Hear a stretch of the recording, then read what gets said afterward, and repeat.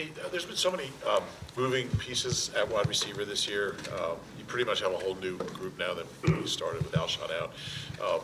What's the key to making it work with so many people coming and going?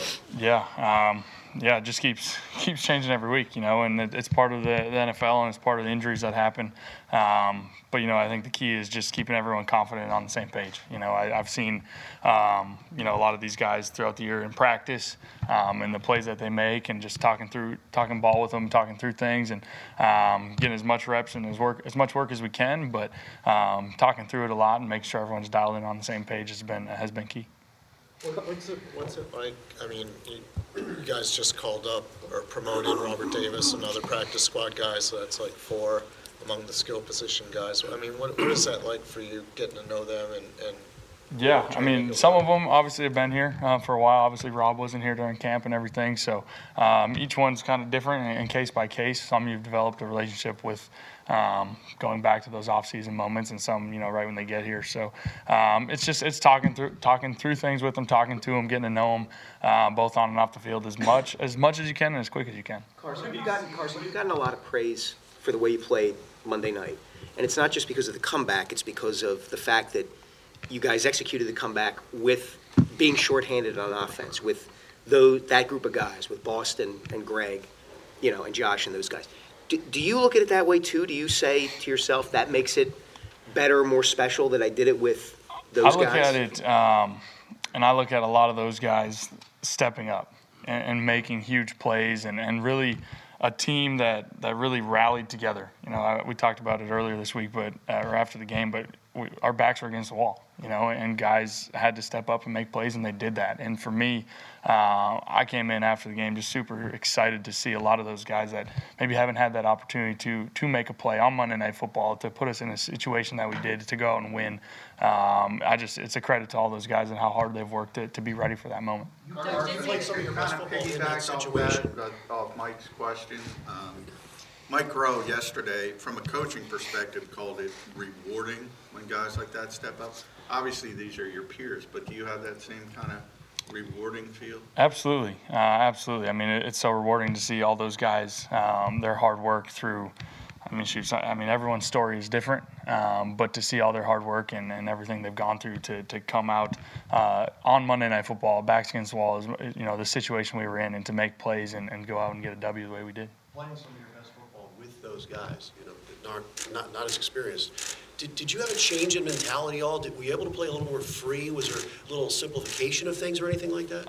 Nothing really. I think, for one, Coach did a great job that second half calling the game plan, and guys executed. I think that's really all it came down to, is guys executed.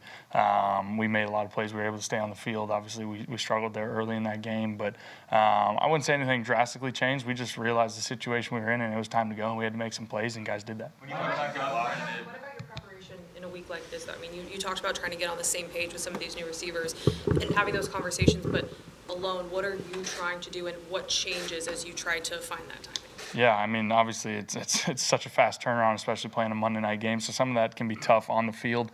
Reps are obviously limited, but just talking through it with the guys. I can't say that enough, and I can't go up and talk to them after we've installed the play. Hey, this is what I'm seeing, this is what I'm thinking, and just getting those mental reps, even if we're not getting physical reps, and hopefully go out on Sunday and make those plays. When you self-scout on ball security, and I know the play the other night was a freakish kind of thing, but in general, when you self-scout on ball security, are there things that recur that you say, hey, I got to keep my eyes on that? Is it pop and feel, that kind of stuff? Every case is different. For one, I got to protect the ball. That's at the end of the day, when I put it on the ground, I got to protect it. I got to take better care of it, and kind of every case is different. I know, in the pocket, when I'm moving and stuff, I need to do a better job of keeping 2 hands on it and those types of things. But as a whole, kind of every scenario is different. Carson, obviously, Alshon's season is over, and not the season that he had probably wanted, and certainly, I'm sure, with you, not the season you wanted to have with him. What were the struggles this year when you look back upon it? What do you mean? With Alshon. For Alshon, I love that guy, and his injury was it's unfortunate. It's unfortunate. It's part of the game, and it's the part that we all hate. The injuries is just so unfortunate. But he came in ready to work, every day. And for me, I think obviously he had injuries here and there throughout the year, and that definitely lingered and hampered him. But when he was out there, he was making plays. He was making plays, and he was helping us out in a big way. And obviously that's a tough loss for us. But we have the same mentality, next man up. Doug credited tempo with helping to sort of flip the switch in the second half for you guys. Do you think there's room to go to tempo a little bit more in the offense? At times, I think that's one thing I've always loved about Coach since I've been here is he has a feel for when, we need something to change, when we're struggling. And sometimes we do tempo early because that's what we see, when we're scouting other teams. And that's what we see is going to be a spark. And sometimes we get to it later in the game. Some games we don't even use it. I think Coach has a really good feel of that. And I definitely think that was the case the other night. I think that helped us get out of the rut we were in. The term Doug used is that you put the team on your back. I know you think that the quarterback position sometimes kind of gets inflated in wins and losses, but do you feel like the situation you're in now, you need to put the team on your back? I do not. No, I don't look at it that way at all. I know that's kind of part of the quarterback situation, but the other night, I think that was just a perfect example of us as a team, of guys stepping up, of a guy like Boston Scott taking a 5-yard swing route and taking it 20 yards. Little things like that that lead to big plays and big moments. Guys just kept stepping up, and that's what it's going to take. When you were back for whatever reason, other than tempo that got you into a rhythm in that game? Say that again. When you went back and watched, were there things other than the tempo that got you into a rhythm? We just executed. I think whether it was tempo or huddle, plays from the huddle, I think guys just finally stepped up, and we missed plays early that we thought we could have made. That there's throws I could have made, and it's hard to say one thing over another, but I think tempo was a big part of it. Going off of Dave's question, Mike Gross said yesterday that it's all about finding that completion. It's like in basketball, just getting that one layup, and then you can find that consistency. When you go back to that game, was there one pass, was there one completion where you said, "Hey, I've made that layup, I found my consistency"?